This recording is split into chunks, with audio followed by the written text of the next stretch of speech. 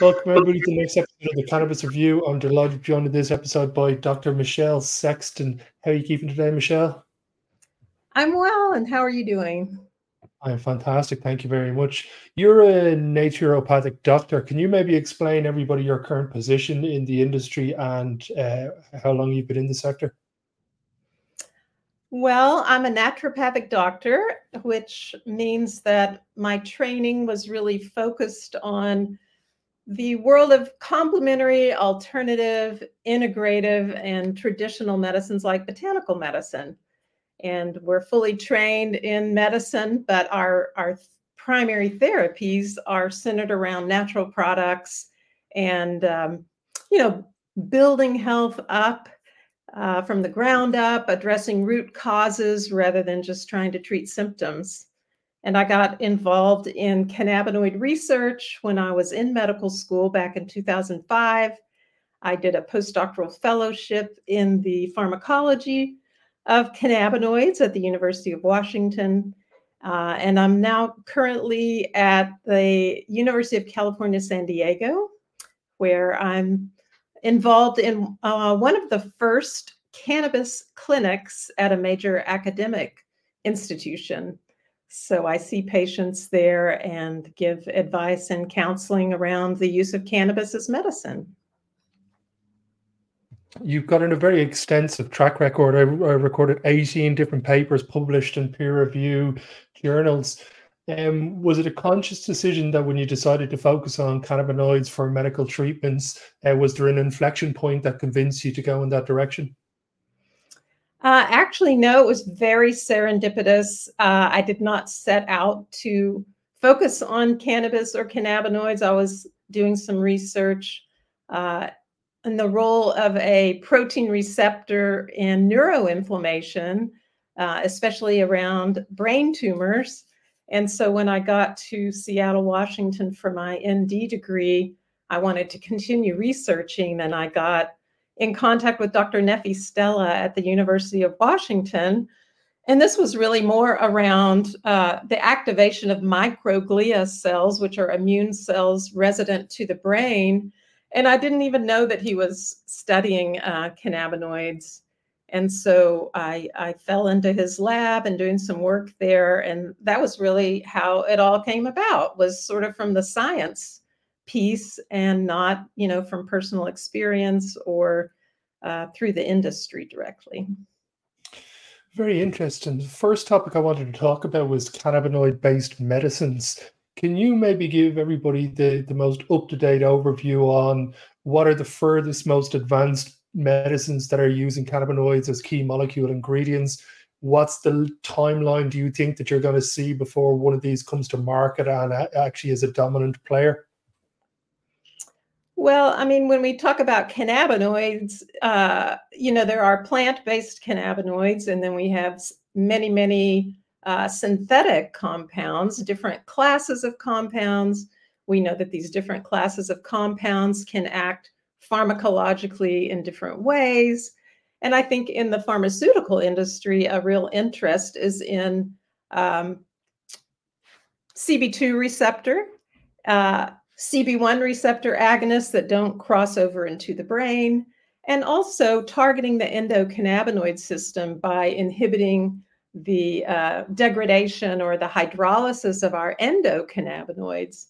So it's very interesting that after about 30 years or longer, I think we're approaching 50 years of formal research of the endocannabinoid system, there's really not still any drug on the market other than THC or combination of THC and CBD that have been actually approved as medicines.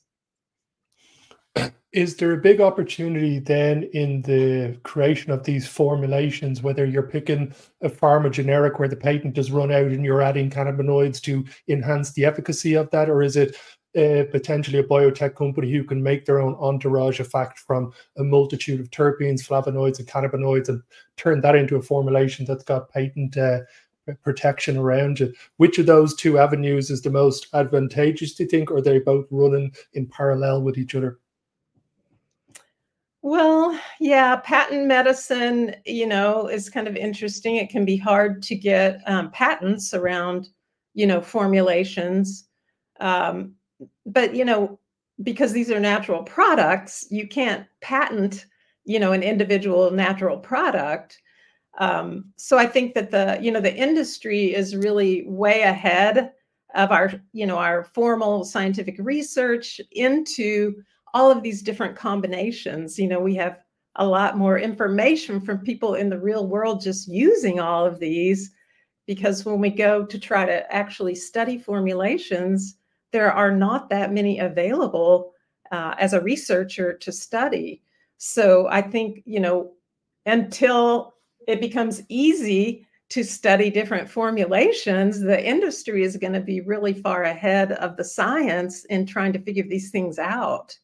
So, I mean, I'm a natural medicine doctor. I was an herbalist even before that. So plant medicine for me is the whole plant. And so that's my preference, rather than, I think there's a role for single molecules, because we have a lot of very difficult to treat diseases on the planet today. We live in a complex environment. So I think we need powerful medicines, but I think that we also need plant medicines for their role in building our health up. And this is where, cannabis can play a role in toning our endocannabinoid system, if we're doing that wisely with, understanding the dosing, particularly of THC, the most potent molecule. Very interesting. Next question is, how does somebody fine tune their endocannabinoid system? What are a couple of tips that you'd give for people who are watching or listening to this? Well, the endocannabinoid system is a system designed to ensure our survival. And unfortunately, in today's very stressful world, we're really fighting for survival, even on our physiologic level. And one of the primary impacts negatively impacting our endocannabinoid system is previous trauma, generational trauma, chronic stress. And, there's hardly anybody that escapes those. And so, how that impacts our biology also impacts our endocannabinoid system. So, number one for toning our endocannabinoid system is learning something called stress resilience. So, often, if we have been beaten down by a lot of stress in our life, we sort of have to relearn how to cope. We honestly have to reprogram our brains. And this takes a lot of work. And in this process, we are toning the endocannabinoid system. There are many plant-based compounds that can also tone the system. I think on one of your previous episodes, beta-caryophyllene, which is a common sesquiterpenoid found in different foods. So these compounds in low abundance serve to build up the expression of receptors in our body. I think this is a primary human-plant interaction and relationship that we have with plants, that these are not compounds that are in a dose that's necessarily going to be therapeutic for something, but in plants and the way that we consume them, their role is to simply tone systems. So if you can think about this like with peppers and the compound capsaicin, which hits our TRPV1 receptor, that's the, feeling the heat or the spice from pepper. So at even having, low level of spice, you're toning that TRPV1 receptor to continue to be expressed. So I see this same function with using low dose of THC to help build the receptor expression. And so this can be really necessary in people that have been exposed to childhood traumas, other trauma in adulthood, and chronic stress, including PTSD. Wow, very interesting indeed. The next topic I wanted to talk about, you've got a lot of expertise in, is cannabinoids and neuropathic pain. Our Irish medical department came out after a multi-year study on medical cannabis, and one of the things they said, it's crystal clear cannabinoids do work for neuropathic pain. What has been your experiments or experience in the research in this sector so far? Well, I mainly have clinical research in this experience, or clinical experience working with chronic pain patients over the last 10 years or close to 10 years at UCSD, where I became formally involved with the pain division at UCSD. And so we were actively using cannabis to help people exit opioids. And many of these patients are chronic neuropathic pain sufferers. So a neuropathic pain is specific to like nerve damage, which can be different from other tissue damage or other causes of pain. And this is where the evidence is really strong for THC binding at the CB1 receptor. And so there's several mechanisms throughout the body by which THC can very much turn down the volume on neuropathic pain. And in my experience, CBD is not effective for neuropathic pain. I know that there's been some good animal data, but having worked with probably over 1,000 chronic pain patients who often arrive saying they've already tried CBD, and then when we move them over to like a one-to-one product of THC CBD, they get much more pain benefit.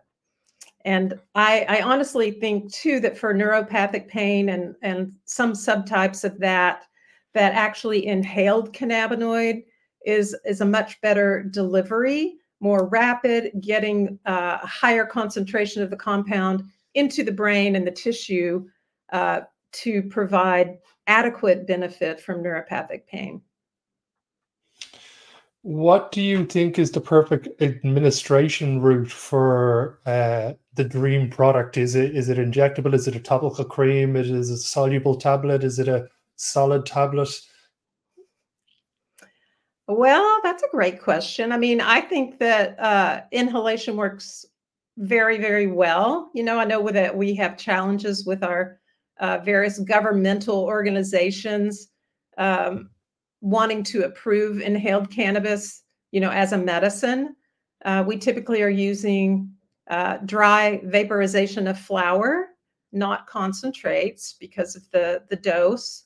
And that, you know, we know that it's very bioavailable that way. It's a very rapid onset, which can be beneficial for many patients. So, you know, if someone were to be able to demonstrate something oral that could have that rapid of an onset, you know, that could really benefit patients. I'm often having patients using a combination of inhalation for that rapid effect, followed by something oral, so they're not having to inhale again in a couple of hours, but getting more extended relief, and not having to wait on the onset that usually can take anywhere from 1 to 3 hours for patients to reach their Tmax in the bloodstream from ingested cannabinoid. Yeah. Now I want to move on to your book that has been released. Can you maybe tell everybody your reasons behind writing the book and the target audience? Yeah, so my book is titled Eat, Sleep, Relax, Protect, Forget, an endocannabinoid guide for systems wholeness for women. So this just arose out of my, experience starting around 2005 of studying this system. And also because I really started my healthcare career as a midwife and an herbalist. And so I just think that there's some misconceptions about cannabis, especially around women's health. And in the book, I call these urban legends. And so I'm just trying to clear some of those up and present some factual information around the utility of cannabinoid-based medicines in women's health, as well as when to exercise caution. It's been fantastic talking to you, Michelle, and hopefully we get to touch base again towards maybe the end of this year and get an update on all the research and development that you guys are taking part in. But for now, thank you very much for taking your time to do this. Thank you so much for inviting me. Until next episode, everybody.